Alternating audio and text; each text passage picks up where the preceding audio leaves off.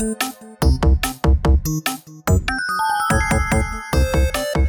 and welcome to episode 313 of the Talk Nintendo podcast.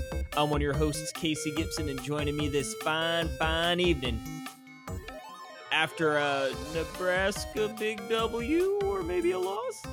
I didn't pay attention. It's Jerry It was a Jerk. dub. It was a dub. Yeah, I feel like they usually line up a pretty easy opponent early on, right? Well, no, okay. So, Or are you the easy opponent? no, they do. And that, dude, the first game they played was 2 weeks ago in Ireland. They went to Ireland and played, and they lost. Dump it, I'm earning to you. They lost. Oh, no. And then last week, we were supposed to beat them by like 30 points, and until like the last quarter, we trounced them at the end, but we were like we almost lost them last week too. I don't know why. I didn't watch the game because I couldn't care less Big anymore. fan. Yeah. Yep. No, not really. It was actually because it was on BTN, and I just don't have that, and I didn't want to go through the rigmarole of making a fake email to get some free TV service. Yeah, what a pain in the neck. Just let me see my dang games. Mhm. But also joining us tonight, speaking of fake fans, it's the most beautiful boy in Boston, baby boy Balix. Buloff. I learned in Xenoblade 3 that families take many forms. Oh, living his best life. Hey, that's spoilers. That's totally vague enough. That's totally vague enough. Like, what the heck does that mean? Yeah, Oh, that is so funny. We'll get into all that. We're leading with that. I love it. That's Yeah, all we're talking about. We're going to have a 45-minute discussion on that. Yep. 15 on each relationship. Yep. Nice. Yeah. So funny. But yes, we do have our Xenoblade 3 spoiler cast, but we got some stuff before we get into that. So, if you're still playing or if you plan on playing and you haven't gotten around to it, there's still going to be some goodness on the Talk Nintendo podcast for you here before we get into all that. So, Yeah. I do guess wanna say, should we guys, kick it out with some grubbalub or any I happenings got so going much on? to talk about. First thing is just an hour ago, I got my first box came early of my Toe Jam and Earl Tabletop Remix 30th Anniversary Edition game decks. Woo! What? That's They look mouthful, Very amazing. nice. but that's awesome. I was trying to make it sound fancy, but yeah, I I got them in. love that art. Woo! New manufacturer and everything, guys. It's 5 times better than our first ones. I'm so excited about it. Anyway, that's really exciting for me. Thought I'd let you guys know. That's Looks great. amazing, dude. Yeah. I'm No, excited it's about it. congratulations. Thank you. I'm glad the game deck train continues to yeah. to be a rolling. Oh yeah, baby. But anyway, food. So we remember talking about Freddy's last week, and then we went to Freddy's after Last the Tuesday, recording. you I've went s- 1 I've week s- ago. I've since been twice more. I've So I since went been 3 times. every day this week. The family and I, we went, guys. I tell you what, it's just so. I had the best, luckiest week. This last week, luck has been on my side, boys. Okay, went last week, and the next day I went to Blimpie, which is a sub place. I don't know if everyone knows that. I don't know if that's It's regional. funny. I haven't thought of Blimpies in forever. It's my favorite sub Yeah, place. is It's it- right next to my house. I feel like it's not Right next as to Taco popular John's. as it once was. Maybe Oh no, it's totally not. there But, is one close to me though. yeah, it's great. BLT on the spinach tortilla. Were they the I make ones a that were BLT wrap. known for their for toasting it? Blimpies? Was It's that like Quiznos, the? I think, right? Oh yeah, Quiznos. Okay, yep. But you can get yourself grilled there. Well, Anyway, yeah, I went yeah, there, nowadays you and have I've to. been kind of building a rapport with the guy, one of the guys that works there. Wheedling your way in for some free upgrades, huh? Kind of. Well, listen to this. I was, they were super busy. There's 3 people there, which is crazy. Normally there's like 1 or 2 running the place. There's 3 people, tons of people, and I was like, "You guys are doing a great job. Like, keep it up," And this guy, he hooks me up with this ghost pepper oil that he makes, and he puts it secret. It's amazing. It's not crazy hot, So it's not on It's the a menu. Perfect. It's not. Well, what you can do, you got a lawsuit on your hands. Yeah, brother. boy. That's what I'm looking. That's He what I'm look- burnt my throat with his. He's adding His- things not on the menu. Yeah, I didn't ask for that. Yeah, and then all of Um, a sudden, that's how Jerry owned Blimpies. yeah, it's called Jerry now. It's Yeah. called Jimpy. Chimpies. uh, uh, anyway, so I was like, I was just I was giving them, they were doing a great job, great appreciation. I appreciate good work, and he's like, he goes, have a good night, and he hands my food, and I was like, I haven't paid for it yet, and I was like holding my credit card, and he's like, have a good night, and I was like, oh, you're giving me the food, and he's like, yep, just go tell people about us, and have them come down here, and I was like, for free food. Well, But he's got you on a technicality now, so if you sue, he's gonna say he stole he it. stole it. Yep. Yeah. He's covering his And, tracks. So yeah, and then he gave. I was like, I was gonna pay for the woman behind me, and because I was like kind of talking with her, and she thought that my BLT sandwiches looked so good, so I was like, I'll buy hers because she just had one sandwich, and but the guy gave her the sandwich as well, free food for both of us. I was like, all right, and next day, okay, so that was a great. So I got like $25 of food for free. Boom. That's pretty lucky, right? Next day, went to Freddy's because it was delicious the 2 days before that. Went back. This is the perfect. I don't know what we call this. Maybe like an innocent. What should we call this? Like an innocent Theft. Yeah, something like that. Non-malicious off-book exchange of goods. Okay, listen, maybe let me tell the story, then we can come up with something, because it's not theft for sure. But so the Freddy's double is the standard there. You get the double cheeseburger, that's what they always have. But I was like, I'm so hungry. I want the triple. And that's not really on the menu, like on one, it's not like a number, but they make them. So can I get a triple? Sure. And so but the thing is, they don't make triples a lot. And sure enough, well, I wasn't counting on this, but when I got my food, it was a double. See? So I go back up to him, and I'm just, like, hey, like, I don't care. Like, I'm not offended or anything, but like, I ordered a triple and I got a double. So I was like, can I just if you just give me another patty, that'd be fine. So you're at a good, it's like, okay, now who's working there, right? They're going to give me, so they ended up giving me 2 patties, a 2-piece of cheese. They took off a burger they were making. So I got a quadruple cheeseburger for the price of the triple. And so what I'm saying is, like, if you can get in there where they're not, you order the triple thinking it'll slip past them, they'll make the double. Then you go in, they might reward you with more than what you wanted. So that happened. Jerry's that was great. Tips to obesity. Yeah. And then and the D life. Speaking of Blimpy. Yeah. And then so the last thing was 2 nights ago, Freddy's. And I went up there, and Josh, our friend of the show, Chum Lee, old chum, our chum, yeah. He asked a favor to get me some Freddy's sauce and send it to him, because they're really expensive online. And anyway, so I was like, oh yeah, I need to get him some. I walk up to the counter. I'm like, hey, do you have any of the Freddy's sauce that I can buy? And the woman goes, who's like, what, 16 or 17? I don't get paid enough. So imagine just imagine a 17-year-old girl who couldn't care less about anything. She didn't want to be there. She's like, I don't get paid enough to care, so you can just have one. And I was like, well, I don't need one. I appreciate what you're saying, but like, I need to get like 4 for my friend, so I'll pay for them, And she's like, I'll just give you 2. I'll give you 2 for free in here. So I got 2 free things, which are $4 each, by the way. I said, you should be like, well, I'm looking for 4. And then ask to talk to her manager, and then tell the manager exactly what she told you. Yeah, exactly. I know. I was just rat her out. We better call the authorities. What? And that's the thing. The thing is I was like, I should go pay for those other ones, but I really don't want to get her in trouble. And she wasn't there, so I was like, I don't want to get her in trouble for like explaining that she didn't charge me or something. So I ended up, and I was like, bah. She gave them to me. She works here. I don't. What have you should have done is left and then sent Jill in there and gotten 2 more for free. And then after that, Dixie, you're on deck, baby. Yep, she could have done it easily. Can I have some of that? Yeah. Sure.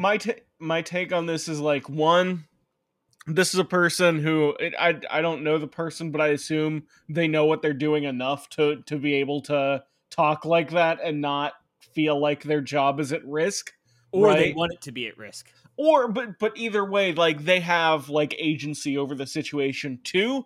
This is a national or at least somewhat national chain. Get whatever you can from them legally for free, as far as I'm concerned. Yeah, absolutely. Yeah, they're probably doing all right. They're not going to miss 2 sauces. They're not your friend. I think they give them out all the time. Honestly, I think they do. Sure. So I'm telling myself that so I can sleep at night. Yeah. But yep. The thing is I said I'll pay for them. She gave them to me. That's on them. Yeah, you've done your due diligence. Yep. Mm-hmm. So it was great. Anyway, just a great week of eating. Oh, and guys, Freddy's. Oh, yeah. so I need to good. get there. I need to get me some Freddy's soon. Yeah, me too. Cheese curds. Anyway, sorry, I sabotaged that. Well, that's okay. There's nothing wrong with that, you thief. Yeah, innocent thief. Yeah, the innocent thief.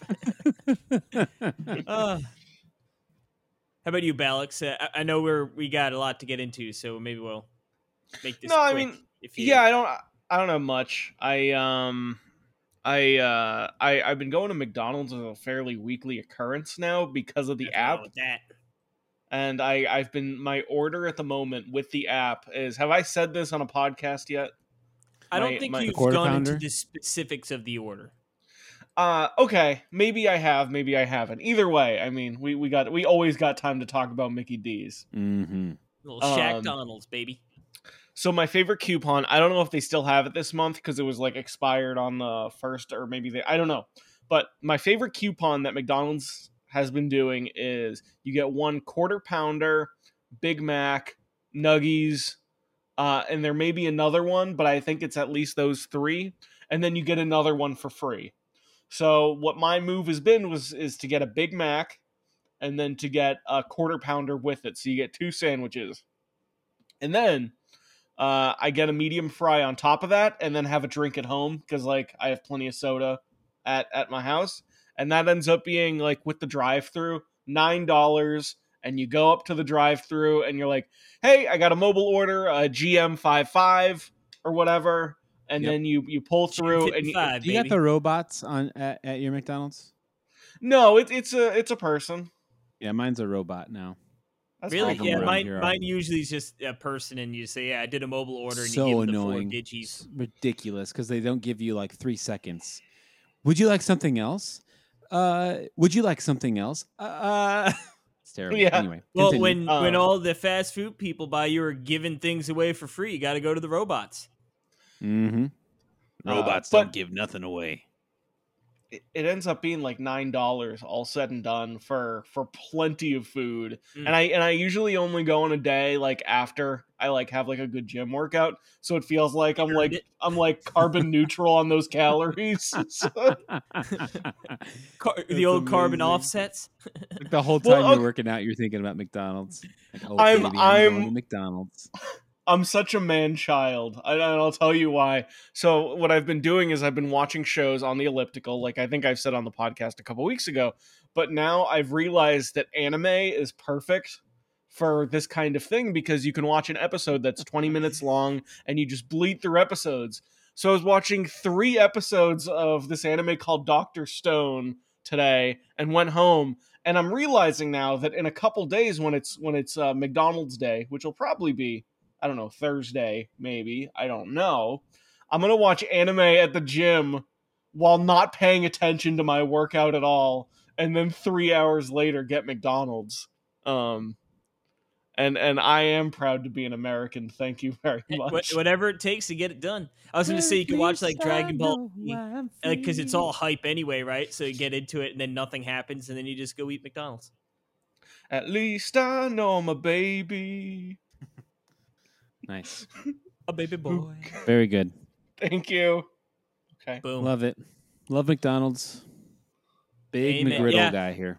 I usually hell yeah. Hell yeah. That 20% off coupon, you know? True and tried, baby. Every time. What's your go-to? I mix it up. Usually I do the 2 cheeseburger meal, just keeping it classic, but I do like the Quarter Pounder with cheese every once in a while, and then you know what? I never, ever, ever, ever got like chicken nuggets from McDonald's until somewhat recently. Hmm. Um, I guess just because I feel like at home I always used to like we'd have like the Purdue nuggets. So I'd be like, well, I can just have the chicken nuggets at home, and obviously they're very Right. different. But yeah, I started throwing those in the repertoire relatively recently, and they're so good as well. But normally, more often than not, it's the two cheeseburger meal, and then maybe you throw in like an extra McChicken if you're feeling it. It's great is like my ultimate road trip. We stop at McDonald's like every like 3 hours for coffee, and it's like every time we're gonna stop for coffee, like, is there anything else? Throw Throw a in two burger on there. McDoubles and a large fry. you know, Hey, the that's fuel, baby. like that's what happens with McDonald's is that like anytime you think you're gonna go and chill, the order's out of control. yeah, Well, because they're Anytime. smart. They keep the drink so darn cheap. Because like that's what I hate when I go to like Taco Bell or anywhere else, right? And you're like, oh, and you're not getting a meal. You're just sort of picking off the dollar Yeah. menu or whatever, or the value rookie menu mistake. nowadays. And it's like, let me get a medium Pepsi, $2.25. Like what? But McDonald's $1 any size. It doesn't cost you anything, and how often you go in there just for a drink? Like I said, even if I'm just like really thirsty, I'm gonna end up with a McChicken or, like you said, a burger or some fries or something. Mm-hmm. Same with the coffee, nice and cheap. You throw in a McMuffin. Screw it. Mm-hmm. They know what they're doing. Yep. But I think that's enough food, boys. We're almost All right. 15 minutes in here or whatever it is. So we are gonna do some what we've been playing. We do have a poll time, but that's going to sort of pair in with our Xenoblade talk. Nice. So I believe, why don't, I don't know, which one of you gym bots want to kick it off? I'll kick it off today. I'll actually do. Should I do both of mine at once because they're kind of two sides of the same coin, or should I make them separate? Depends how long you Whatever take. you want, buddy. All right. Two Devolver Digital games I'm talking about today. The first one I'm going to talk about is Katana Zero.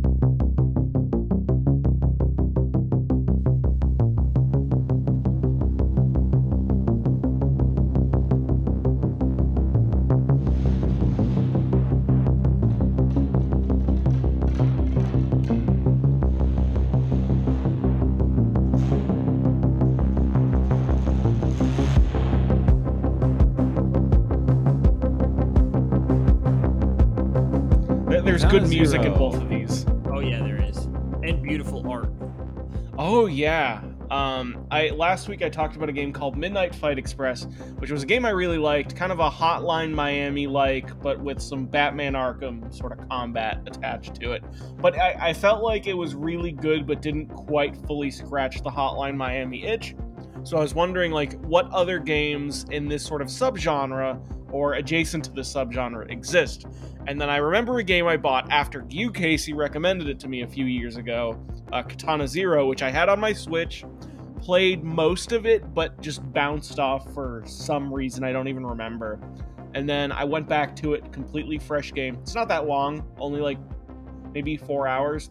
Yeah, I think I beat it actually in one sitting on stream. I think I think I played like 3.5 hours, give or take. Yeah, that sounds about right. And it was awesome. It was an excellent video game, and on the OLED, pixel art at its finest. Yep. Mm-hmm. So Katana Zero is kind of a structure similar to Hotline Miami, despite not being the exact same game, where it's very fast-paced, single room levels, where you're this guy who has a sword, and he, because of some military experiments, I think, is sort of addicted to this drug that sort of slows time down. And as a result of that, you have the ability. Well, there's some like really upsetting sci-fi stuff tied to that drug, so maybe not. Yeah. I love how the game story, how it all sort of comes together too. But yeah, sorry to cut you off. Yeah, no, I agree, and I'll talk about that in a second. But instead of being top down like Hotline Miami, this one sort of it's a side scroller kind of in its single room. Well, because they're single rooms, so so it side scrolls for a short amount of time before it goes to the next level. So, for example, and it's a samurai sword slice them up sort of game. So let's say there's a level at a mansion. So there might be 13 or 14 different rooms in that mansion that you go through. And each level is side scrolling through that room, and you have to slice and dice dudes with your samurai sword, and you can sort of throw items, which can include like glass bottles, or there's a flamethrower, there's knives, a bunch of stuff, and it's brutal. And the enemies have such fast reaction times that you're expected to exploit the slowdown, to sort of like, if an enemy shoots a bullet, you got to use the slowdown so you can sort of slice the bullet back at the enemy and sort of deflect it back at them. And that's like real life. Sort of exactly like real life. And so that's sort of the structure of the game, where it's very fast levels where you're dying and immediately restarting over and over and over again, and it's got that like feeling of like Hotline Miami of just like I gotta get through this. I gotta get through this. Yeah. Like just that itch that's constantly white kind of. Exactly, where it's brutal and you feel like a monster as you're playing, and it's hard but like not too hard, and it hits the perfect difficulty, but it's brutal and the music's pounding. So the only way I'm gonna beat this level is from playing it 50 times before finally getting it. And it feels amazing. And the brilliant thing this game does is, after you use slowdown and you use different tricks to get through the level, the security camera will show you what you did at full speed. So it looks like you're doing these crazy. You look awesome, yeah. Summer Games done quick level. I love that idea. That's cool. It's sick. But there's also like a really cool story about this character and the gangs and what he's sort of doing as like an assassin throughout the game that feels like Hotline Miami, where it's a little obscure. You don't always know exactly what's going on. There's trippy sections. It's a little tricky. But what I'll say about Katana Zero, as opposed to every other game that's kind of Hotline Miami inspired, is that there is a real artistry and craft to this story, where like you can tell that I don't want to say effort, because everyone writing these stories probably puts effort into them, but there's an elevated level of craft in Katana Zero's story that is on par with Hotline Miami, and maybe even better, but at least on par, I would say, and easier to understand. And what's so interesting, and this isn't really a spoiler, but it ends not even on a cliffhanger, but basically at the end of the first act of the story. So there's a lot to still come in future installments. And the reason I played this was, one, I bounced off Soul Hackers 2, which I can talk about another week. Didn't love it, but I wanted something short after attempting one JRPG and playing 45 hours of another. Mm-hmm. I wanted something brief, and then I saw that I think at PAX West, ASCIIsoft, or whoever the developer who makes this game, sort of showed footage of the free DLC expansion that's coming at some point soon, I think, for Katana Zero, which is about half the size of the full game, I think, and it's just a free expansion that's coming out. And that's going to have more story. So I'm like, okay, there's going to be free DLC coming out. I want to play this. And I played this, and it was excellent. Like, this is Devolver Digital Gaming at its absolute finest. So highly, highly recommend next time you see it go on sale. And I fully recommend the Switch version. And in fact, I'm glad I played it on Switch as opposed to like Steam Deck or PlayStation or whatever, because the OLED is so gorgeous. And with that nice speaker. So highly recommend this game, Katana Zero. Zatanna Kiro. Yeah. Sekiro, yeah. Oh, don't get him on Sekiro. There'd be no time for the Xenoblade talk. So do you want to do a quick bite on the next one?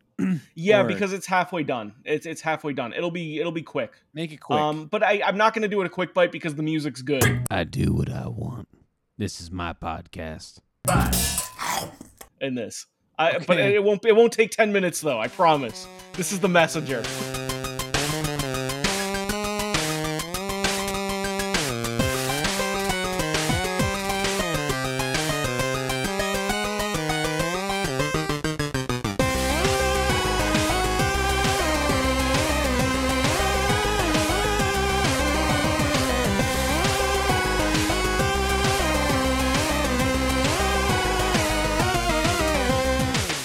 Have either of you played the messenger? I played some of it, but not all of it. Harry, did you? I beat the first section. The So as it sort of opens up and you see what the messenger is all about, kind of. yeah. Okay. And then I got bored and didn't finish it. Oh, that's interesting. Because I'm at a similar place as you, where so the messenger, sort of a Ninja Gaiden style game, not a Metroidvania. I totally thought it was a Metroidvania, but it's not a Well, it turns Metroidvania. into one. Yeah. Okay. Well, I guess that. Spoilers! No, I kind of heard that when it came out, but I thought didn't remember. That was like its big shtick when it came out. Yeah, But- it's well- more like a 2D platformer, right? And then it boosts into that. It kind of gets Metroidvania elements, I suppose. Yeah. Um. And But- it switches like style, right? Like So it goes I to, got like, a the- 16-bit. Kind of. I reached Right? the Yeah. style switch. Okay. Which I won't talk much about because it is kind of a moment, even though the game's like 5 years old or whatever by this point. Yeah. But it's kind of a Ninja Gaiden game, very fast paced, like Shovel Knight, where it's kind of trying to be true to 8-bit as much as can be. Yeah. And It it does that. fantastic. Yes. Does the Shovel Knight thing very successfully to the point where it kind of felt like a Yacht Club Games game. Yep. Just in the faithfulness.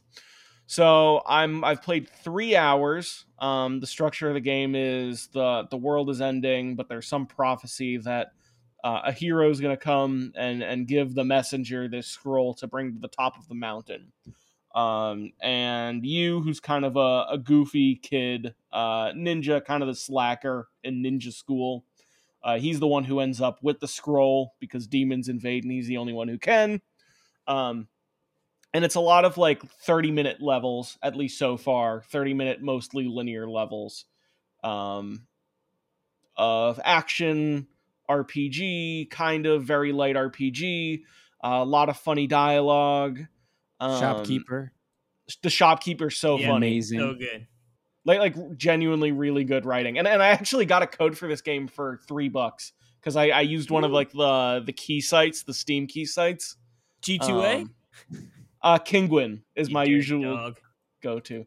I mean, at this point, it's probably not stolen review keys or something, right? It's probably some bundle that someone had a key for.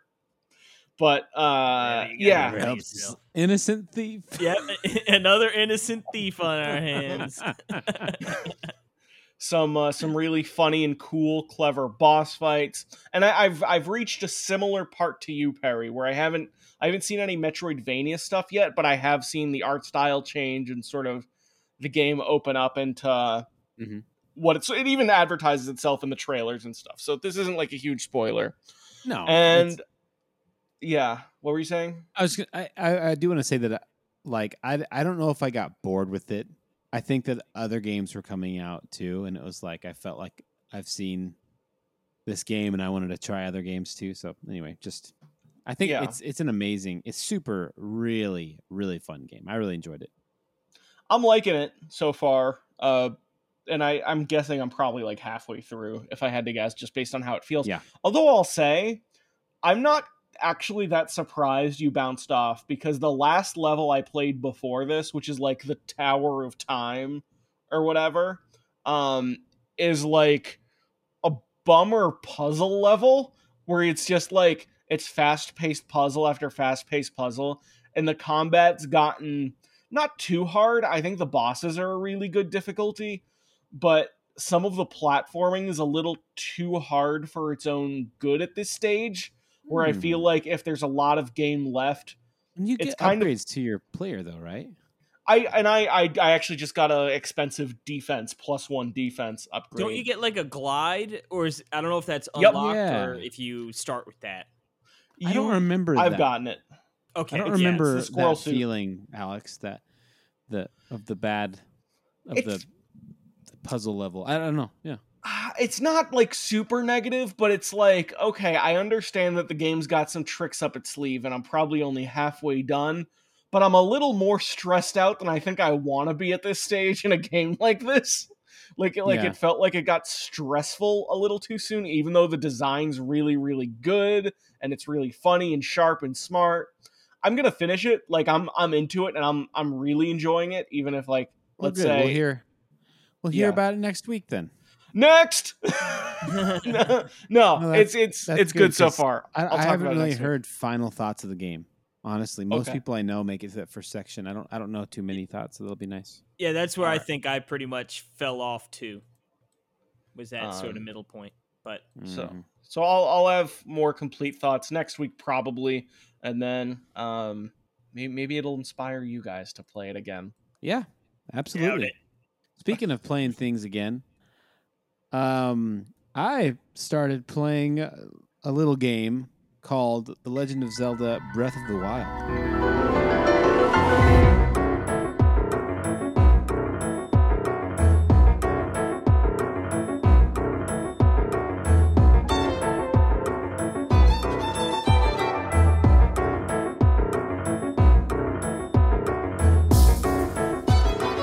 what a loser! Yeah. More like Bad Breath of the Wild. Well, isn't it crazy to think that game is now 5.5 years old? Yeah. Hey. What if you were sleeping for 100 years? You think you'd have You a little your morning breath would be pretty wild. So yeah, after beating Xenoblade 3, I was just like, I'm just in a Monolith soft kind of mood, They did help out on this game a little bit. And it's funny because you can see a lot of stuff. I can definitely see it while playing, a lot of similarities. And I can see a lot of similarities that they took from Breath of the Wild and put into Xenoblade 3.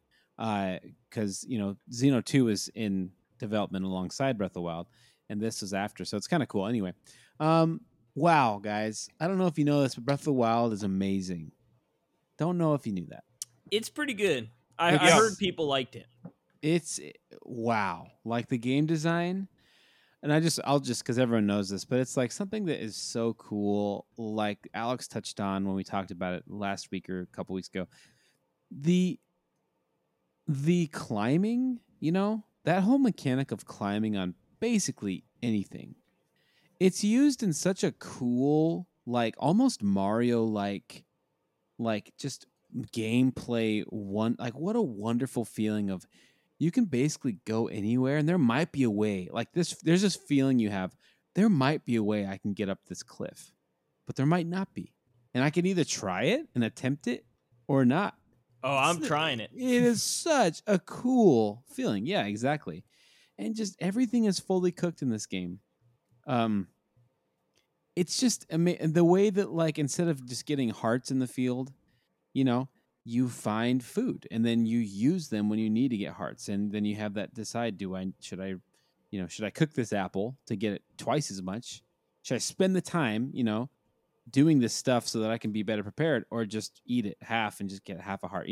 All that kind of stuff for everything. And the way that the weapons break and the way you feel of like, I got this really awesome weapon that has an attack of 45. That feels amazing, but but I don't want to use it too much on stuff that it doesn't matter because it'll break. So you're going to take it out when you fight a big boss, and and I can go anywhere I want, and it's really hard, and I'm going to go this way, and wow. And like the game overs are all the time.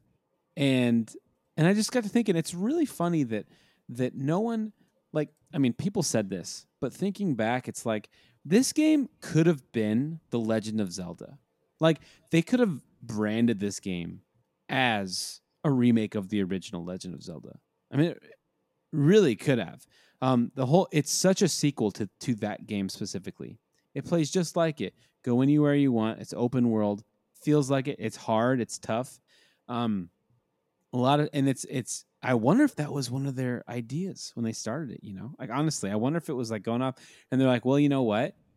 If people are going to think it's a remake of the original and that's what we push for the branding, then it's someone's already putting it in a box and they don't want to put it in a box. They want this is going to be a groundbreaking game. A So spiritual successor, you know? A it's reboot, maybe. yeah, but even reboot. I don't know. Whatever. I'm just pondering right now. But He's anyway, spitballing. geez, guys, it is so good. And What I'm area really did you enjoying go it. to first? Um, Did you start fresh? Yeah, yeah. The funny thing about this game is I put over like 100 hours into the first time I played it, and I never beat it. And I never beat it specifically because I didn't want it to end. That's why I didn't beat it. I could have gone like who knows how many hours in, like 40 hours in probably to beat Ganon, but I didn't. And I just deleted that file and started again. You you know? deleted it? Well, you have to, to start. Oh, a is new there game. really only one save? Yeah, I mean, I could have started it with a different account file, Gotcha. but I was just like, I don't care, whatever. Mm. So I'm kind of Motivation. I'm kind of mainlining it right now, but the whole design of like for every 4 shrines you can upgrade either your heart or your stamina. It's just so brilliant. Everything about it is wonderful. So guys, I am looking forward to Breath of the Wild 2 or whatever it's going to be called. Wow. 2023, here we come. That's exciting, guys. I mean, it's been a long time since this game came out. And also, I do want to say 2 things. One, it's a very Zelda game. And then 2, I think that it is the biggest difference in any Zelda game ever.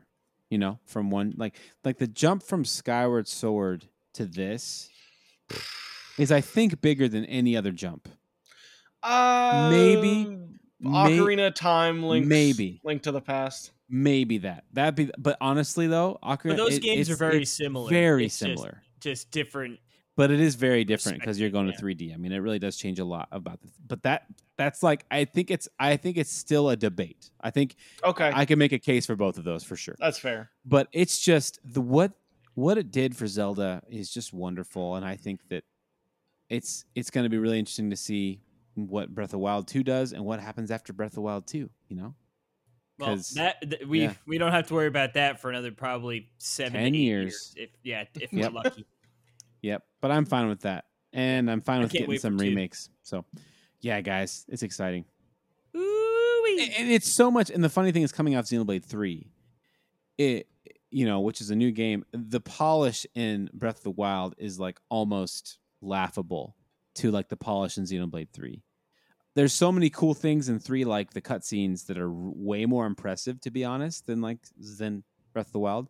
But like the level and game design and just how the game plays, and it's night and day. Completely different games. Completely different. I'm only comparing them because the same team worked on both, and and it's a big, huge game, and releasing it, I just played it. But yeah, anyway, like I love Xenoblade, so it's nothing against Xenoblade at all. But like it's so different and so similar. So anyway. Having a lot of fun playing that, and Jill's playing it with me as well. So, and that's a good game, especially after like a pretty story heavy game where you get hour-long cutscenes. To go to a game that's just all gameplay. I beat the elephant one. The elephant. What do you call those? The big machines. And there's just this one. I just want to say this one thing. Divine Beast. The Divine Beast. Yeah, there was this part. Like in that where you can control where the trunk goes up and down, and that sprays water at different areas. It's really cool. Really cool dungeon. And there's a part where you're sitting on the head, and the trunk is way up, is up above the elephant, like shooting his back. So you looking straight out, and the trunk is like overlapping you, going over your head. And you lower it. And if you jump and you fly forward, if it wasn't moving, you just hit it, right? And you'd fall off. But when you move it and you jump off, it like unravels before you as you're gliding into it. Magical. Like a crazy cool moment. It just feels so cool. And man, the game is so good, guys. Ooh. Anyway, Breath of the Wild. It is a good game. Yes. Yep.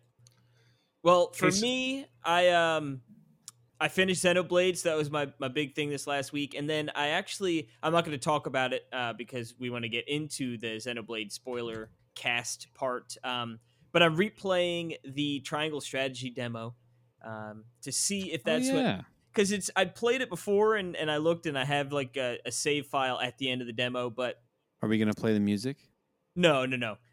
If I end up sticking with it, I'll talk about it next week, but that's pretty much where I'm at. I actually bought the game when I was out. They had it at it's actually sort of hard to find at like the local stores, physical copy. So they had it at Walmart, and it's, Walmart does like $10 cheaper. So I picked it up. Nice. If I do continue with it, I've got the game to roll right into there, but I figured I'm going to play the demo, see if it's clicking. Like Alex said, I'm a little worried about jumping into another RPG, although this one I think is closer to 30 hours, so a lot more manageable than Xenoblade. My final time was close to 60, so we'll see if I end up playing that. But yeah, that's what I've been. And why that over Live a Evil? Because you know what, I've been sort of having a hankering for a strategy RPG, and I've heard good things about Live Alive, whatever the heck. I always say Live Alive, but I think it's Live Alive. It's Live a Evil. Live a Evil. I've been hearing, and then I actually went back and listened to Jordan's reviews of both of them, and he was gushing about Triangle Strategy.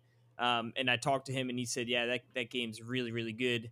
And you know what, like after Canadian, so. A very crazy Xenoblade story, right, where it's like all sorts of things going on, like a good old fashioned, hey, this is a war game, with like political decisions and nations like that, more grounded, if you will, right? And like I said, I've sort of been feeling a strategy RPG where it isn't a waifu simulator, like the Fire Emblem games these days.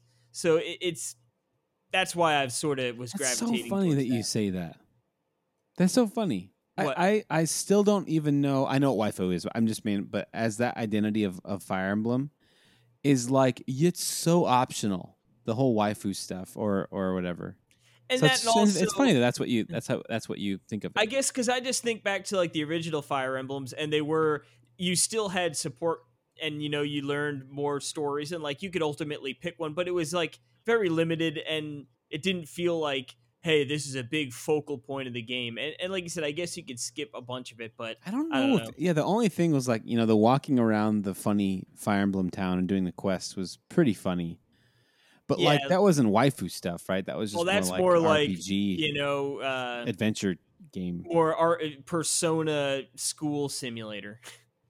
Yeah, it was pretty cool. It was pretty cool world building. Anyway, but anyway, that's why I hear you. That's cool. Generate, sort of gravitating. The thing is I still have not found a strategy game. Well, Mario and Rabbids gets pretty close, but I shouldn't say I haven't found it, but like it's tough to nail that the Square strategy stuff is always pretty advanced, like slow. It takes a little. It's not as zippy as like a Fire Emblem Advance Wars. So it's just think and strategize. It's not that, I know, but it's just too slow. It's just I want to get it going faster, And like part of it was like, man, like it'd be fun to go play like Final Fantasy Tactics. But that game on PS1 is going to be stupid slow. So at least like, a game that came out this year is going to be a lot more snappy. But yeah, we'll get into all that next week, most likely, I don't want to go too crazy here. So why don't we take a quick little breather? We'll hear some beautiful Xenoblade music. And when we come back on the other side, we'll get into the nitty gritty, if you will. Well, I should say, for people that aren't interested in the spoiler cast, see you later. This the end? Is this the end of the show then? Are we just going to do the rest of and end it? Pretty much, right? I mean, I want to give people they can go now. It's like, don't feel bad. Yeah. Don't let the door hit you on the way out. See ya.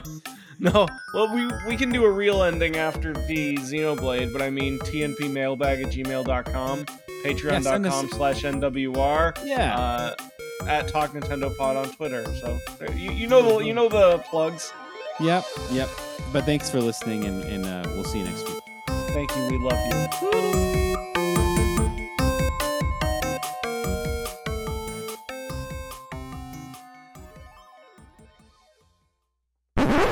But for everyone else who wants to stick around, it's time for some Xenoblade 3 spoilers.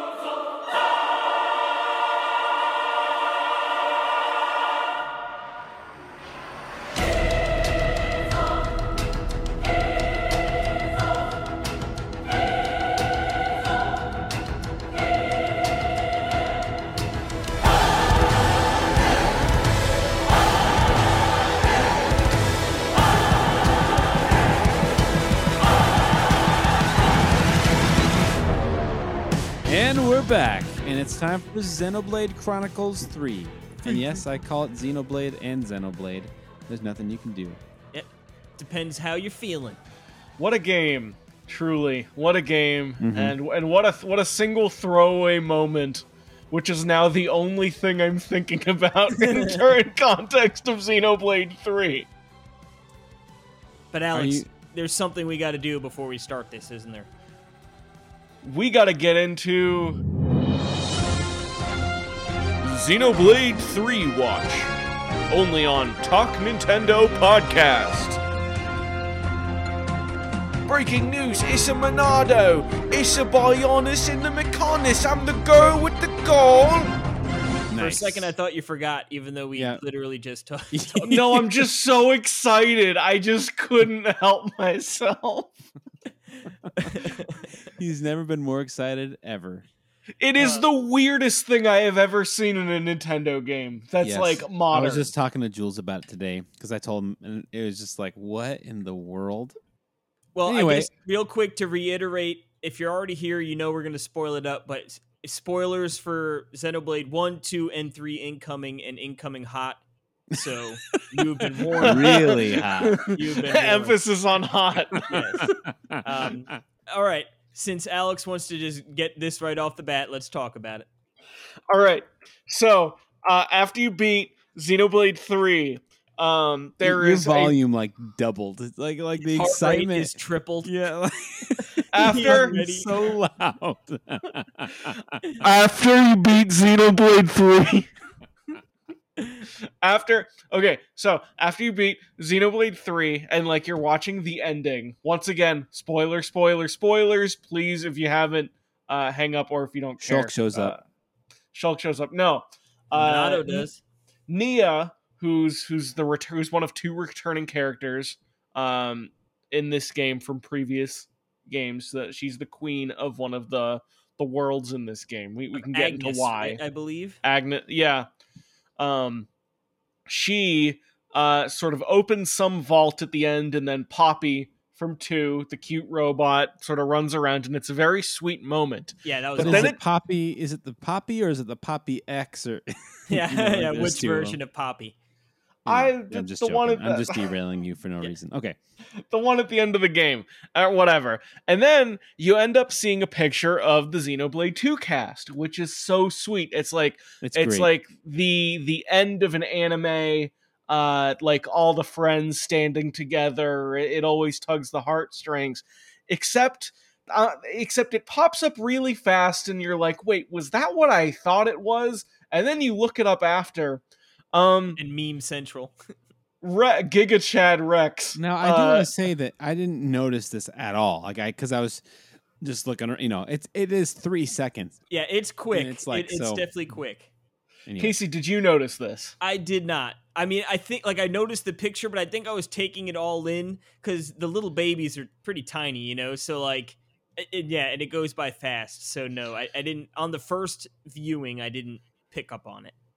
So there is Shulk, not Shulk, sorry, there's Rex, the hero of Xenoblade 2 as an adult, standing with the cast, most of the cast of Xenoblade 2, and in 3 chairs in front of him are Pyra and Mithra, the 2 blades, who sort of became human at the end of Xenoblade 2, and Nia, who is the queen in this game. All of them are holding a baby. With their respective hair colors. With their respective hair colors, seemingly seem to have been born at pretty much the exact same time. To the minute. Yeah, literally, they all conceived within 3 days of each other, if not less. There is no text confirming this at the moment, but the implication is that Rex impregnated all three of them at the same time, and this is canon lore in this Nintendo Yeah, I game. mean, he's standing above all three of them with his He's hands the- out. Like, He's the real Pappy. And let me specify, there are a lot of different relationship circumstances, not judging, everyone does their own thing. But in the context of a Nintendo game, a rated T game, but this random Nintendo published JRPG, it's rated M.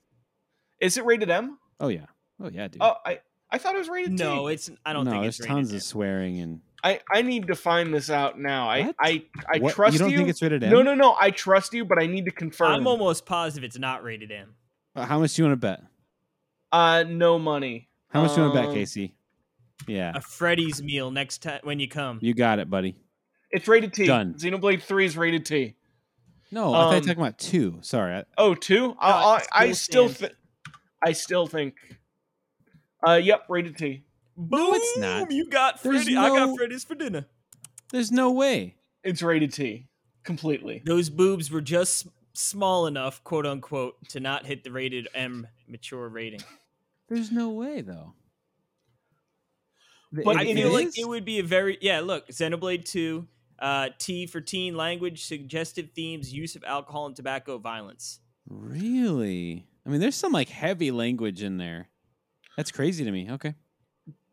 Wow. But in the context of this Nintendo game, it is so freaking weird that this is a decision that was written and then got approved.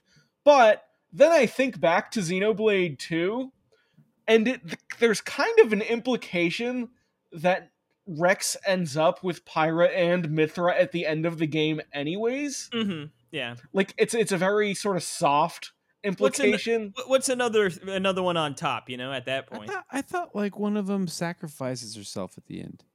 Maybe that's the green hair one who's kind of also them. That's like the Can't combined remember. version, right? I mean, either they're sort of way, the same. I don't know. Who knows? Xenoblade's weird. Xenoblade this 3. goofy kid who everyone, I mean, I love Rex, but a lot of people really Don't say like that. Rex. You might What? end up with the baby next. A Wait, lot what? of people don't like Rex. Why? I disagree. I can't represent them, but I can say it's a thing. It's a take.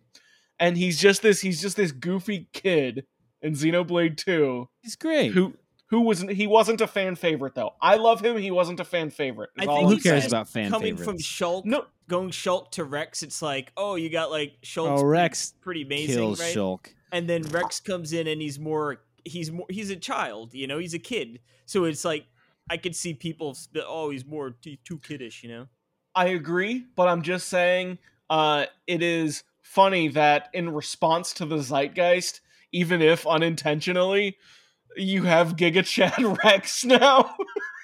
Yep. Well, and then you sent me that meme, right, where it's like where Nia confesses her love for Rex, and he's like, "I love you too. I love you all." And little did we know, he really did. Little really did did we love them know. all.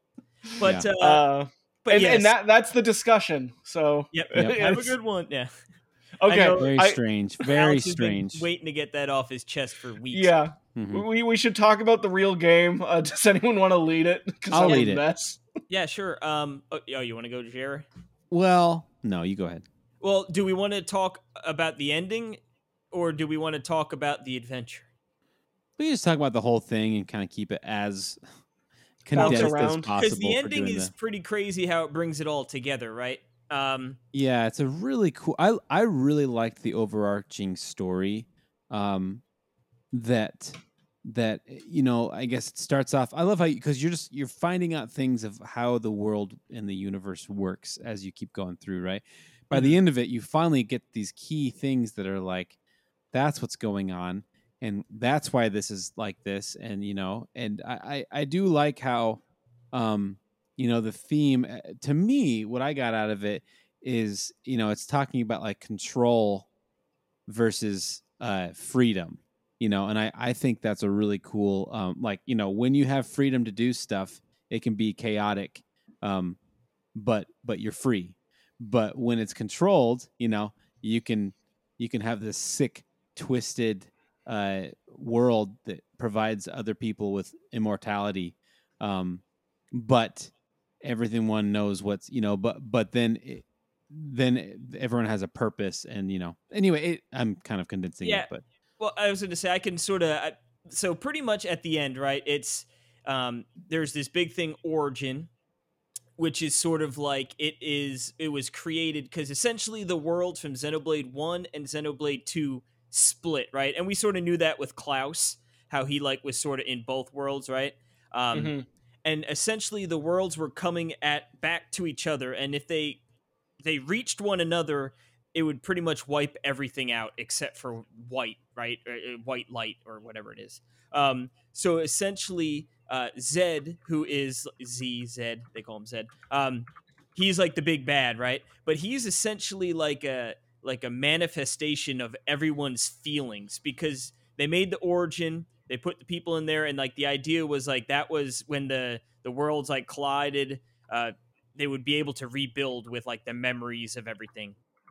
But Zed essentially was like all the emotion. So as the worlds were going to collide, Zed manifested into like a person, I guess. And he, instead of letting the worlds collide, he stopped it. And the forever now, right, is what you're living in the 10-year process. And essentially, he's like the quote unquote architect of this world, right? He is now done it like, hey, these two worlds are not going to combine at all because I've stopped them, and we're going to live in the forever now. And how I'm going to do that is like, then he sets up the rules with, yeah, like you've got the two opposing sides, they fight each other for the life force, he feeds off that sort of emotion from and the life force from when they die, so they keep that sort of whole thing going. And then he makes the Mobius, who are like eternal, but they're not. If they die, right, they don't go back into the loop like your standard people on this earth. But essentially, there are the Ouroboros, who was Mia or Nia, excuse me, right? She like used a bit. I forget exactly how she made the Ouroboros stones, but like she set that in motion to try and like help counteract it, and all this stuff. The Kevis, Malia, she was captured. You find her all like chained up essentially in the origin, and Zed's using her abilities to create this world for him to essentially live in forever, right? Like the worlds won't combine, nothing's good, like, and then he just gets to live in there. And then that's why he has made all this for his entertainment, essentially to feed off the life force, right? He could have done that in origin, just kept killing people, bringing them back, killing people, but it's his entertainment literally by it, and it's sort of shown, right? You always see him in that big yeah, theater, I love that. yeah, I always love the watching theater these thing. things It's so happen. creepy and good.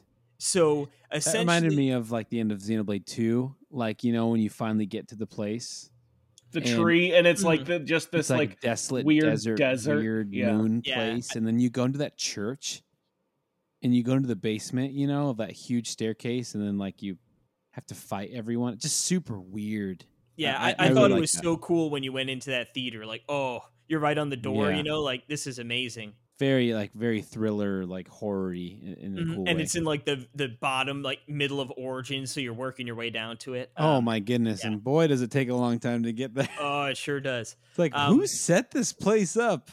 Well, he didn't want anyone to get to him. Like he was, and that's also sort of right. He takes Origin and puts it in like the middle of nowhere with the fog and all this protection because he's happy living the world out. Now, I guess it's sort of I did some extra research after and listening to people talking about things. But with Mio and Noah, right? There's M and N, which are they're Mobius, right? So it's like, how are there two of these people? But essentially, I guess over and over again, right? Like, and said sort of like, how many times have you come to try and do this? Like, and it just we keep Yeah, wiping it's a it really out cool part when you find out that it's been like for yeah. it could be like 1,000 times. Like you don't Yeah, know. you don't know, like over and over and over. But essentially, I guess at one point, that the love between Noah and Mio was the driving force. They always found each other again, got put together, their love.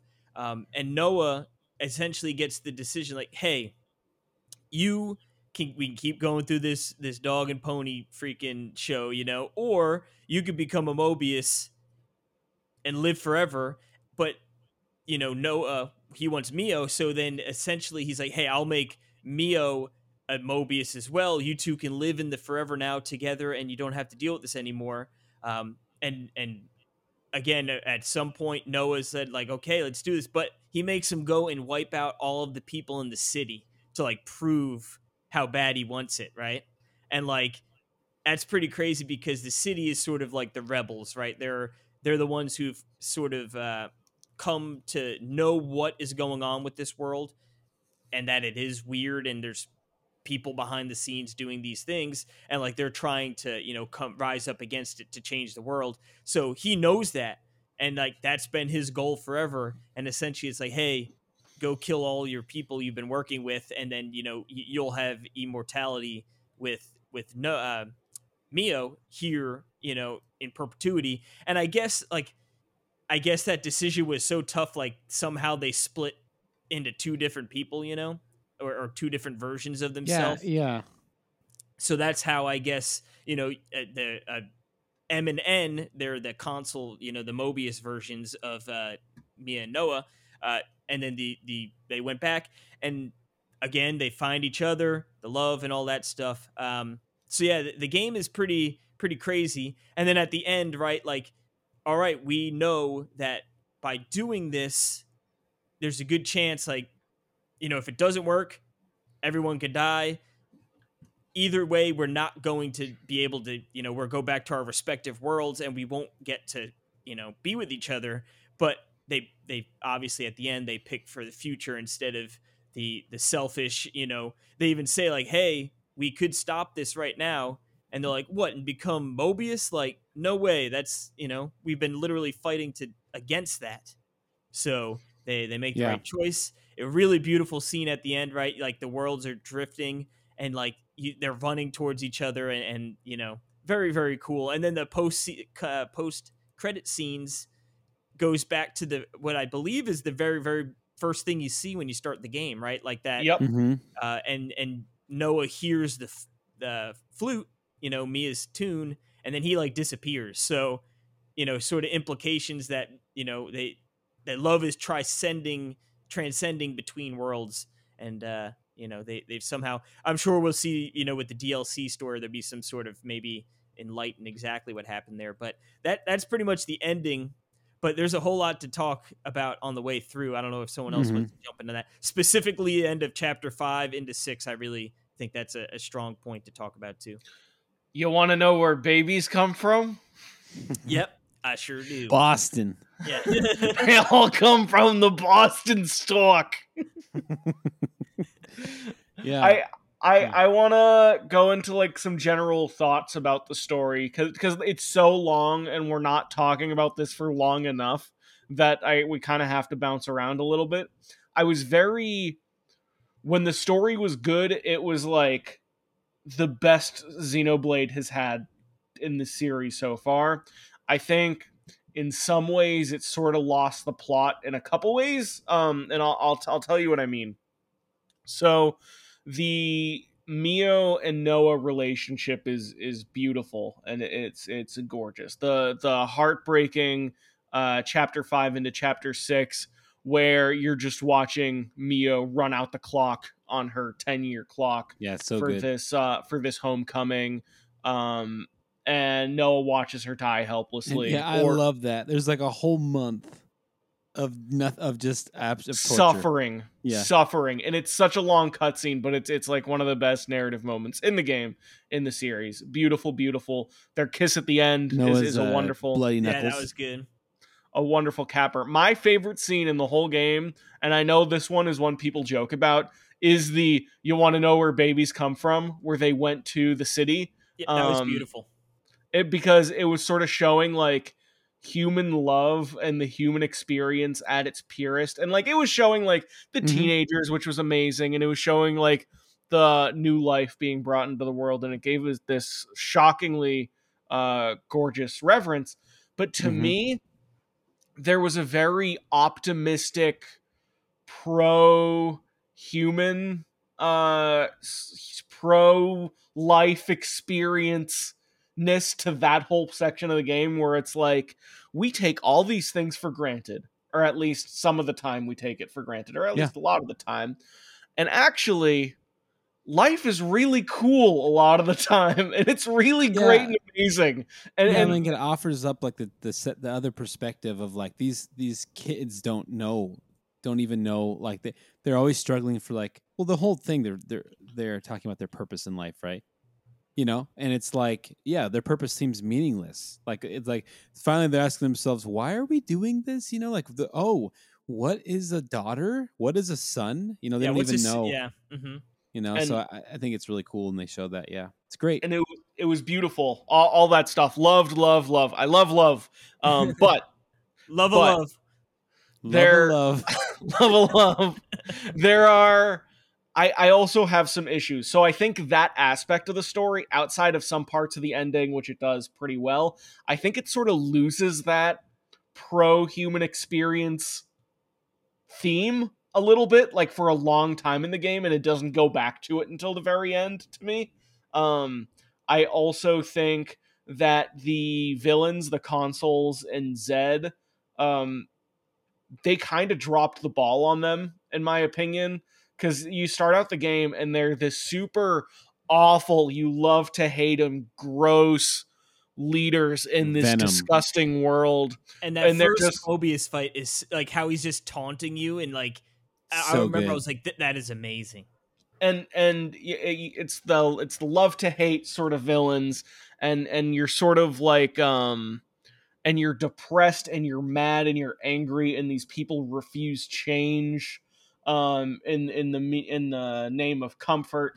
And then at the end of the game, it's a lot of like convoluted sci-fi BS, if I may be so negative. I kind of I was think that's I kind of was the whole actually game, but I think it's a lot of the game. And I was, because of that, and because some of the dialogue is written very strangely, in the sense that like some of the wording feels like bad localization, even compared to other Xenoblade games, or maybe it's just the way it was written, probably.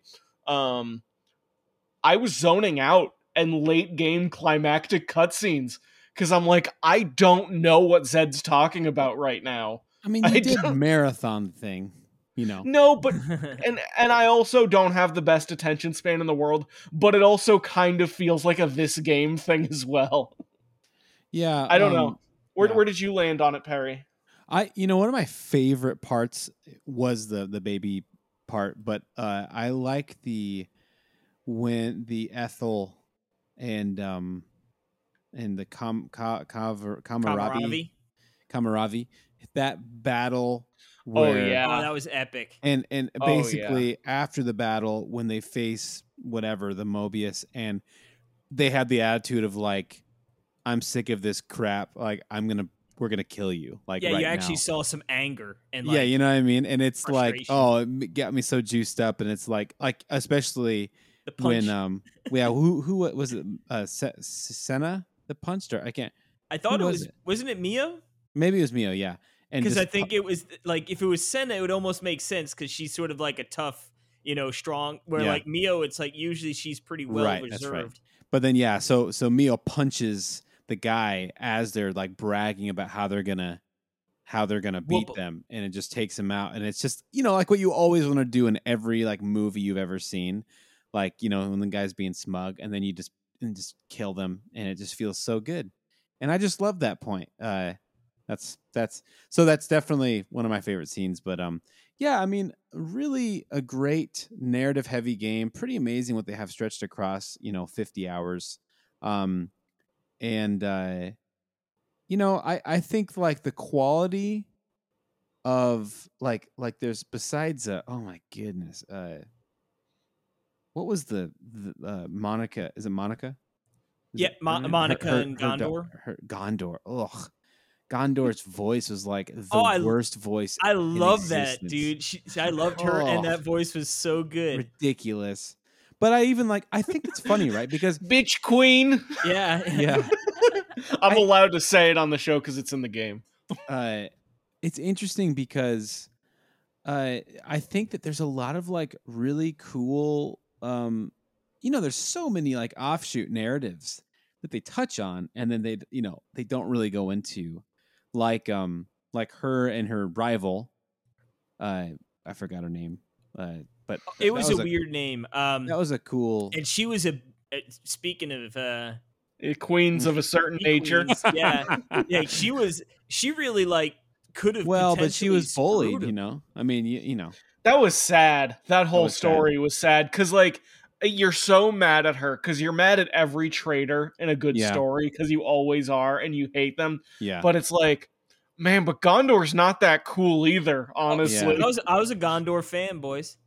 I do like how they soften the blow of the morbidness by the idea that yes, they're killing each other in this endless war, but they're not actually dying. They're just being put back into the loop. You know what I mean? She literally blasts herself so she can restart it. Isn't that something? So it's like it's one of those things where it's like they got away with a woman blowing her brains out, and they but even it was did okay. The camera, right, where like you see it fall like from her eyes, right? Yeah, like that was So I guess real quick, just while we're talking, that was at the end of chapter 5 into 6, and that's sort of when they're captured. Yeah, no, that was 6. Maybe was it 6? It was a 5 and 6. Yeah, I think it might have been the beginning of 6. So 5 is pretty much.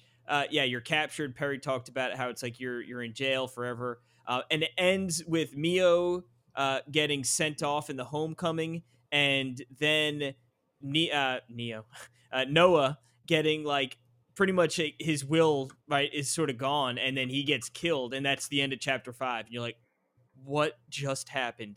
And then chapter 6, that's really when it like sheds some light into like, hey, these things have happened, but like, it really hits you with the hammer of what's going on in the grander scheme of things.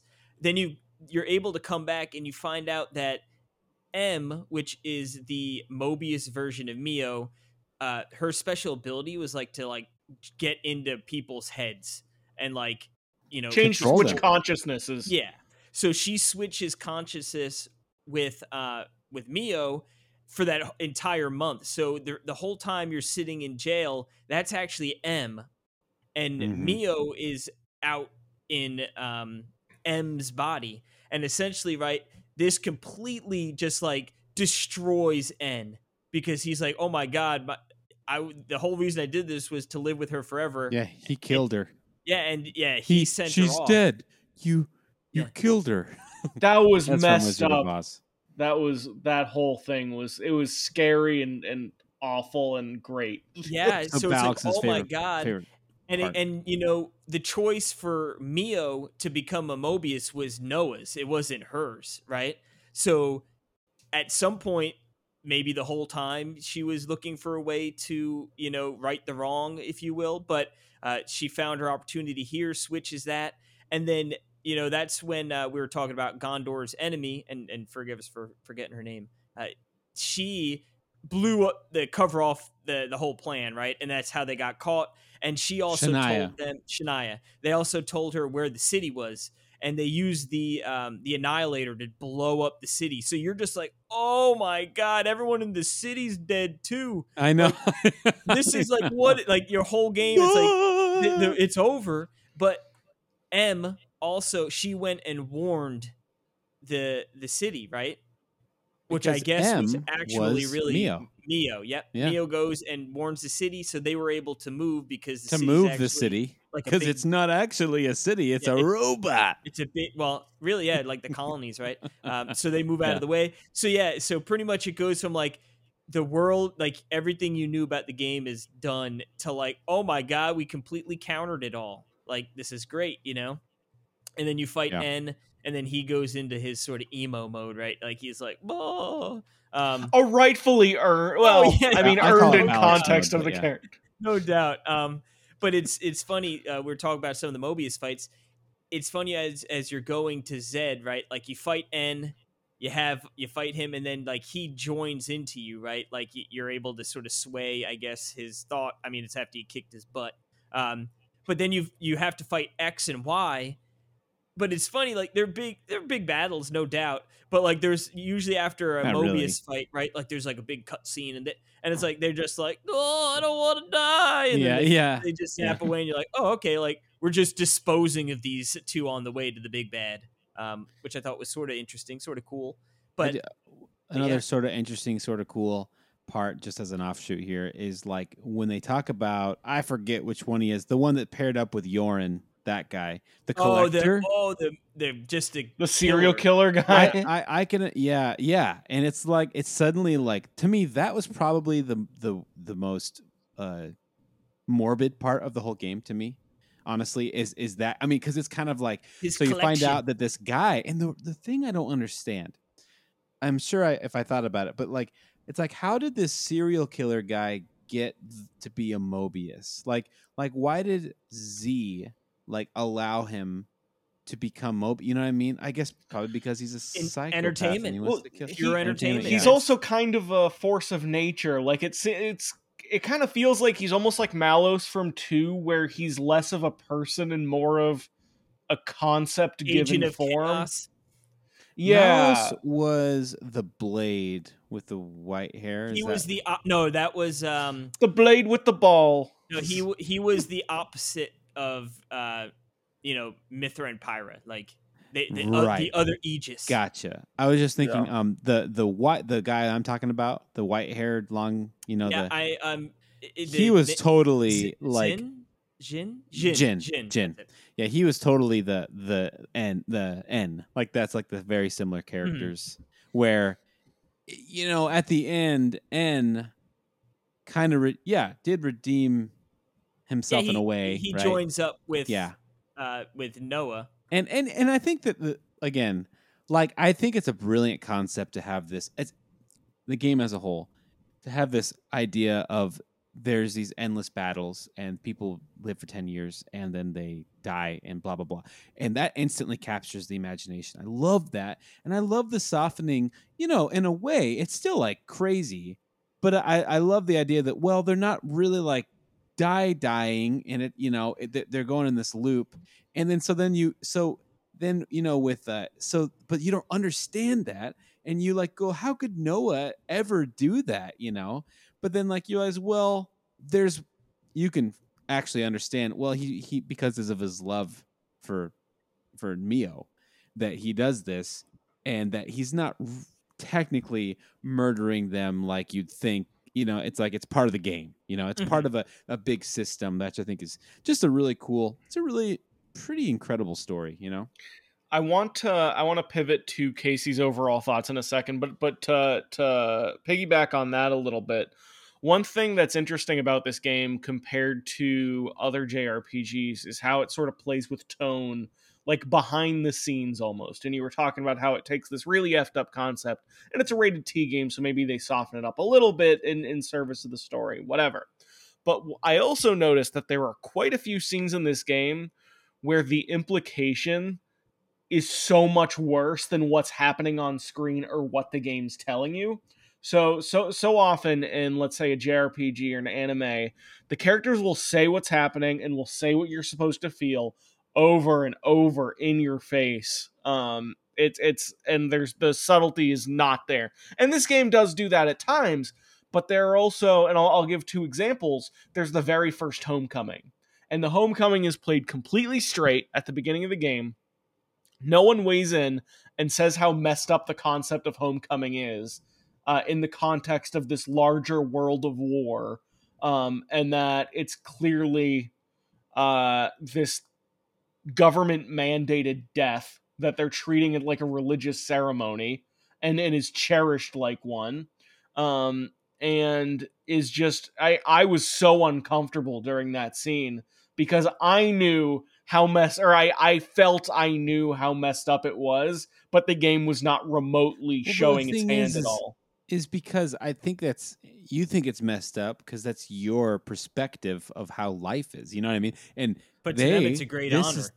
To them, that is what life is. You know what I mean? No, I'm saying it's my emotion sort of playing on. I understand what's Yeah. going through their head, and that's why I was uncomfortable. Oh, absolutely. Because No, it's because you sort of exactly. bring your own experience into it. No, So, absolutely. Yeah, that's what I mean. It's really cool. Yeah, I mean Yep. that's what they're going for, you know. and I'll give a second example, which is even better. So you mentioned the Kamaravi and Ethel or Ethel fight. The sick, epic mechas fighting, anime, cool. But there are two other emotions going on in that scene which you wouldn't necessarily find. So the way that scene plays out, it's they're sort of tied to the consoles and they're like trapped and they're forced to fight you to kill you. But the second they're free, they go after each other for this fight almost like it's like a form of lust. Like there's this weird underlying, I know it's a family friendly show, but there's a horniness to this scene, which is very strangely structured. But I love because it speaks to these characters and how they grow up in this concept of war, and they have this relationship with each other. But the way people communicate with each other, especially on opposite sides, is through fighting. So there's this whole rubber band ball of emotions that is just going on as this is happening. And another one of those emotions, which is exactly the same as the scene in the beginning of the game, is, oh, it's so cool that they're able to fight, is what the game sort of tells you in the moment. But there's also this tragedy of they don't know anything else. And this is their only grasp and their last gasp for freedom is this fight to kill each other. These warriors who respect and probably love each other to some extent. And that's stuff that the game does not tell you, which is very sort of counter to how a lot of this genre, I think, works a lot of the time. I don't know if you guys had a similar experience. I mean, I didn't see the horniness. I think that's more out of Balix's fan But that's fiction. No, that's a very reasonable take, pureness, Perry. You're giving me a hard time. I mean, I didn't get that one bit, but that's okay. I could That see might be I know Perry what you're thing. saying, though. Yeah, I I know know- what Alex is saying. I guess to me, it's just they're, I guess, and it makes sense like thinking about it now. But yeah, it's like all they ever know is to fight, right? And those two were like among the greatest of all time for their respective sides. So like, what is it? You know, great competitors want to go against the best, right? And see who's the top dog, if you will. So, but yeah, no, I could definitely see it. Like, Why yeah, did like, they have to kill each other? What's up? Why did they kill each other? Well, A rivalry. They've had a rivalry their whole lives, and they're the best.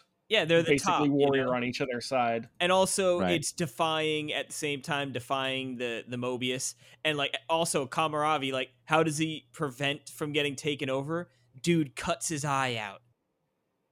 Amazing. Yeah, that was awesome. He cut his Yeah. But eye out. I so kind of he- wish they would have used those awesome the Pharaonises to help the Yeah. other people. like you know, screw like- those guys were. But that was the thing. I sort of A echoing little back, right? You dramatic. said how it was like choice versus being. That was their choice. We finally get to decide what we want to do, and we want to fight each other, and that's And we want to commit suicide. Yep, and that's they were gonna die anyway, you know. So, you know, and that's how they went. But How are they going to die? I mean, they all die at some point, you know. And if they're already Mobius, they're not going back into the life stream. Are they Mobius? Yeah, didn't they come back as Mobius at that point? Because didn't they both already I die? don't think so. Or am is that right? I don't. Maybe. That could be. I'm forgetting Makes exactly sense. the whole timeline for Yeah. where that battle was. There's a lot of stories, so yeah, yeah.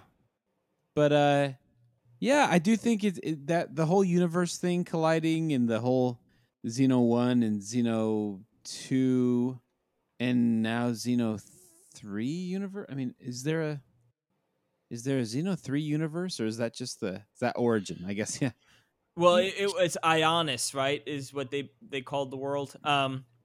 But yeah, That now- is the world of Xenoblade 1. It's just the two fused because of this weird time multiverse anomaly thing. Yeah. And the So origin was very to separate interesting. them. So now, theoretically, the world of Xenoblade 3 is gone for good. Because essentially, yeah, it was built by pieces of the World 1 and 2 that were collected inside the Origin. Right. Yeah. So now that the cool. worlds are, you know, gone their separate ways, or maybe I guess connected back, right? Because they were preventing it from colliding, and now they have collided, I guess, and I guess there's just one world. I don't know. Like I said, I have a feeling the DLC might go into some more of this Yeah, potentially. I forget about the but DLC. I want to make a prediction, and this might be very obvious, and it might not be a prediction. It might even be out there, but with the DLC, I think they're going to go into that Mio is Rex and Nia's daughter. I agree that prequel's probably the move. I was gonna do more M and N. I was gonna do sort of DLC of their story. Or How about you? maybe it's a DLC of Rex's home life, and you actually just juggling the 3 different wives. It's You hear a that? That's actual me rubbing waifu. my hands together. Yeah, and that's how Alex bought 8 copies of the DLC. Okay, so Perry, you were saying my favorite moment in the game was like the messed up bit in chapter 5 and 6. No, my 2 favorite parts of this game is 1, where do babies come from, and 2, finding out that the answer's Rex. That's great. Amazing. Yeah. Casey, what was your sort of? Me and Perry sort of gave our sort of overall thoughts on the story. Where'd you sort of land on everything? Yeah, I liked it a lot. Like you said, and I think it's how the game sort of unravels the whole bits and bobs as you go, right? Because it's super intriguing. 10 years, they're always in battle. These flame clocks, the different colonies, how they've got their different rankings, right? Like, oh, this is a poor dirt colony, and they barely have any food to survive. Versus the the silver and the gold, right? Like, oh my god, is that a gold one? Like, that's crazy, and all of that. And then how I remember right when you first find out Yorin has become a Mobius, I was like, how does that happen, right? And at that point, we weren't keen to the idea that you're reborn, and then I guess in certain situations you could find yourself with Zed and have that option of being reborn again as you normally have, or going on to be a Mobius, right? So I think it did a cool job of like how it opened it up. Like I said, that it's still to me, right? Like I think that first Mobius fight, which I think was probably end of chapter 2, was like, whoa, that like super fun boss fight, like that's crazy. And then all of a sudden you realize there's a bunch of Mobius and they all have different personalities, and just how it all unraveled. And then all of a sudden Wasn't the first Mobius fight with Vandom at the beginning? Maybe Yeah, I'm thinking the first one, that one that taunts you and he just makes fun of you. Yeah, that's with Vandom. That's with the big guy and maybe so. Anyway. It's chapter, I don't know, whatever chapter it is. But that was like a really great introduction to the Mobius for me. But yeah, end of chapter 5 into 6, that was still so good. That was top tier. And there are some parts in this game that sort of slag a little bit when you're in the prison, and I get the idea is probably like, hey, it's they didn't want to brush over it where it's like, oh, you're in the prison for like 2 minutes and it feels unconsequential, but like having to do those stupid, like, go collect a bunch of fruit, go kill a couple guys, like that was for me. I was like, oh, that was really the only time I think in the game I was like, this is sort of boring, like. And there are some other fetch quests that I didn't find nearly as bad, like some of the world trekking. At least it was you're going to different areas and fighting different enemies. That I one like prison was sort of the worst for me, but then it hit you with that big, like, oh my god. So it was the calm before the storm, if you will. And then I loved how it all sort of wrapped in the first 2 games, right? Because when you beat Xenoblade 2, it definitely connects to 1, but like I felt like this one really, connected all 3 games together in a way that I found really interesting. So yeah, overall, I mean, I love this game.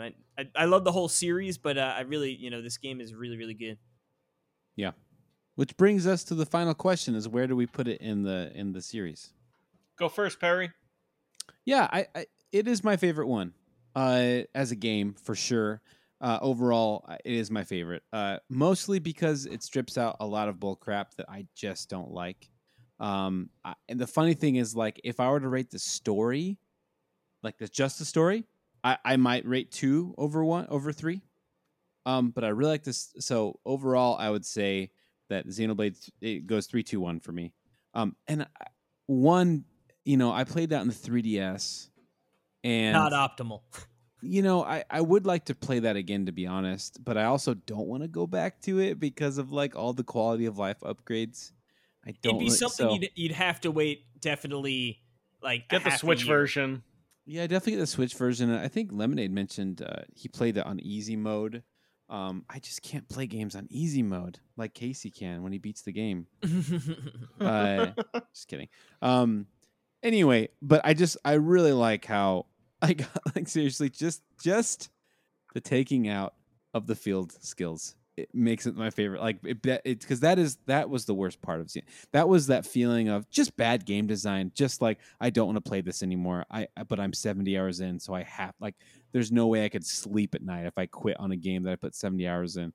So those field things felt like it would be in a mobile game where like the sole point of it was so that you had to keep dropping money to get the right one. But like yeah. it was just a random gameplay. Wouldn't it be funny if feature. they did DLC? If you could actually, that could be even on there. If you buy the, get all the field skills. If you buy the the DLC, the the DLC, $5 anyway. DLC pack. So yeah, 3, 2, 1. Very nice. Casey? I don't know. It's too soon. I'm too fresh because like right now, like the story is amazing, right? And like I really liked most of the characters that you're out of the main 6, right? Mio and Nia. I always do that. Mio and Noah. Right? I really like them. Really liked Senna a lot, and Lance. Uni and Tyon. They were probably the two I liked the least out of the group, but there were still good moments with all of them. Oh, Mananapan and Ricky. Oh, at the end when those two were saying goodbye. Oh, yes, so that good. was the saddest thing ever. They were like tearing up and crying. I think one of my favorite things is like we've mentioned before is that Riku just has a total normal man voice, and not a total. But he normal, talked like just, this. But he he talks like Kevin from The Office. Why say many words when few do trick? Yeah, so funny. But yeah, I mean, it's hard for me because right now I'd be like, well, 3's amazing. I would need to sit on it, and especially like honestly 2, I need to like brush up on the story a little bit just to remember all of it. But I'm with I plead the 5th. You can't plead the 5th. Pleaded. Pled? It's pled. Alex, where do you stand on this? I think Xenoblade 2-3-1. 3 it's probably 2-1-3 for me. I this is based on my memory as it exists now for 2 and 1, right? Mm-hmm. So I would have to replay them to have an updated. I think it's for a couple reasons. One, I haven't played X. But anyways, 3, I think it did some things great. I think the story highlights are the series highlights, especially some of the interpersonal stuff that happens. Really amazing. I don't know if the flaws I have with the game are just because it's similar enough to Xenoblade 2 that I was able to overlook the flaws in 2, and 3 just doing it again, I just couldn't, which was just a personal thing. Maybe. I found the game very unbalanced from a battle sort of standpoint. That was my sort of personal take. Just EXP, like Halloween candy, basically. I found the cast of characters good, some great moments. Some characters were better than others, but 2's cast is probably my favorite in the series, for sure. And then I felt the story had like highlights, but it also kind of dropped the ball and fumbled it in parts. I think they could have did more to sort of keep up the tension and scariness of consoles, even after you know who they are. And there are some moments like the Yorin sort of serial killer guy, but a bit uneven. But it's still a Xenoblade game, and I'm committed to the series for the rest of my life.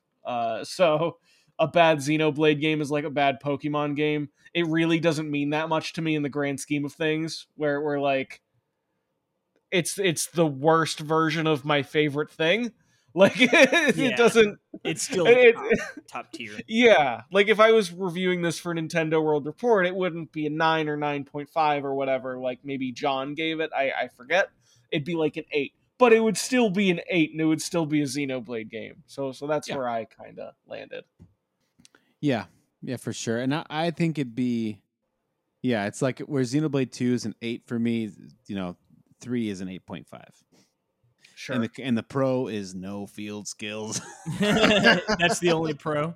Yeah, no, it's not. But anyway, Excellent. Yeah, great games. And I think it's time to go straight into poll time. That it goes right into it.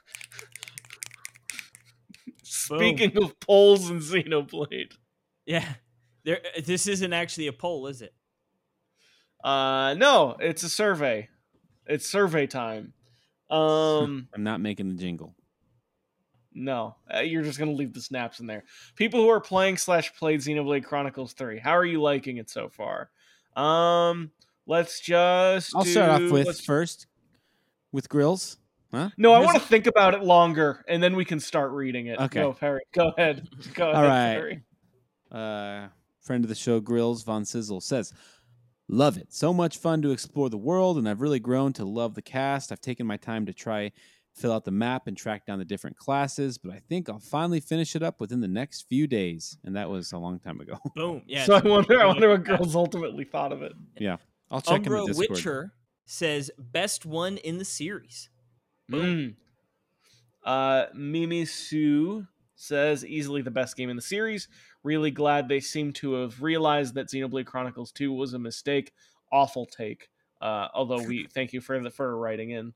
Mimi Sue. And that cheap fan service and gacha mechanics isn't the way to go. Also, strong disagree with this take. Well, but thank you for writing. We're glad the gacha mechanics are gone. That's for sure. Mm-hmm. Perry? Which one are we on? I was just looking at Christopher Kilby. So Grills said they were gonna finish it on the 31st. So I don't know if he did. We're not on Grills. We're on Christopher Kilby. Christopher. They need so he says they need a large flashing text disclaimer when you're about to hit feature length movie of cutscenes and quick battles. Haha. It is funny because a little different because Final Fantasy 14 is an MMO, but whenever it is like a big old cuts, like you're getting like a half, it warns you like, hey, make sure you got enough time because big scenes incoming. Oh, nice. So that might actually be good for single player games too. But Pyro Storm, third in the series, but still good. Sort of sounds like it is third in the series. Yeah. Well, technically fourth.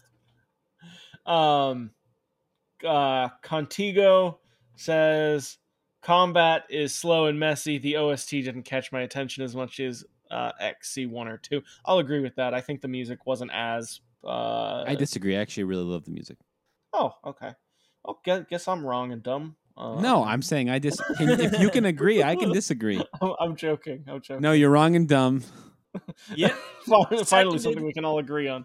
I want to finish the game, but there are too many side quests. Maps are overwhelming. Main characters are delightful. Combat versatility is great. Story is good. That's how I sort of approach the game, is like just complain about it, but also it's really good in this way, and this way, and this way. It's kind of a interesting sort of bag.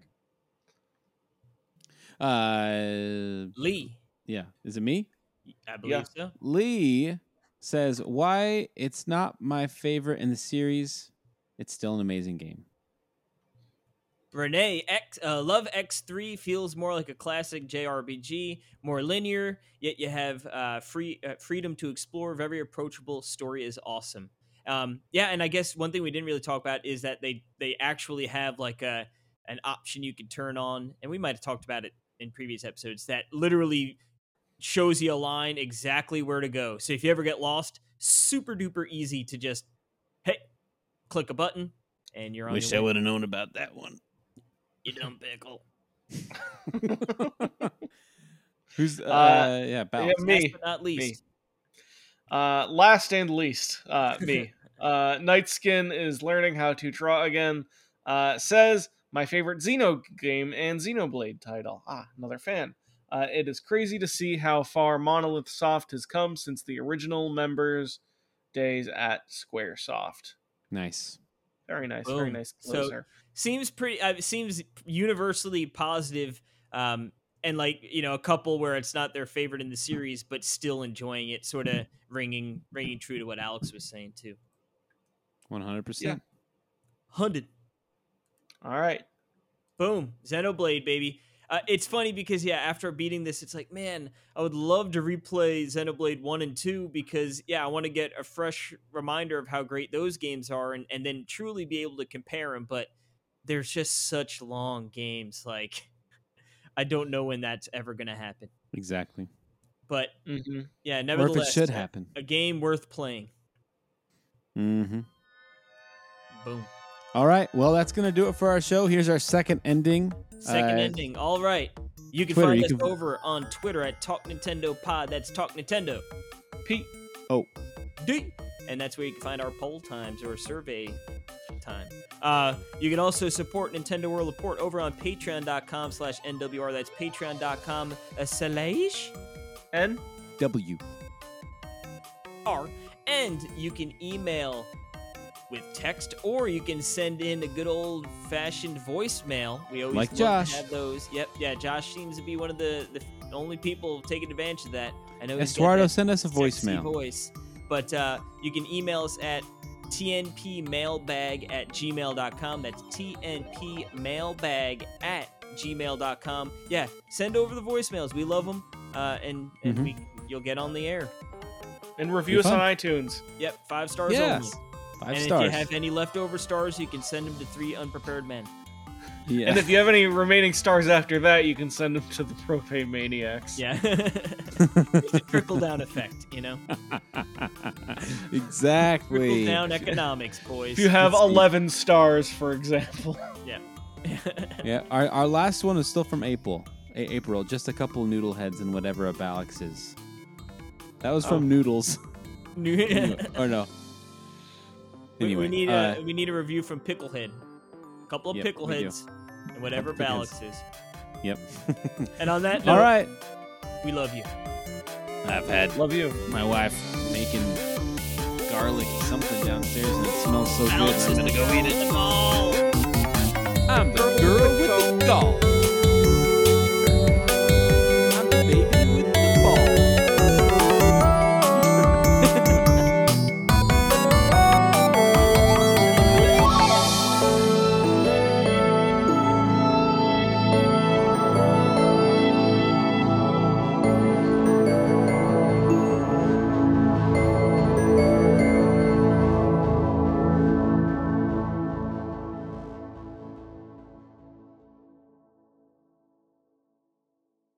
I'm pasting the thing in.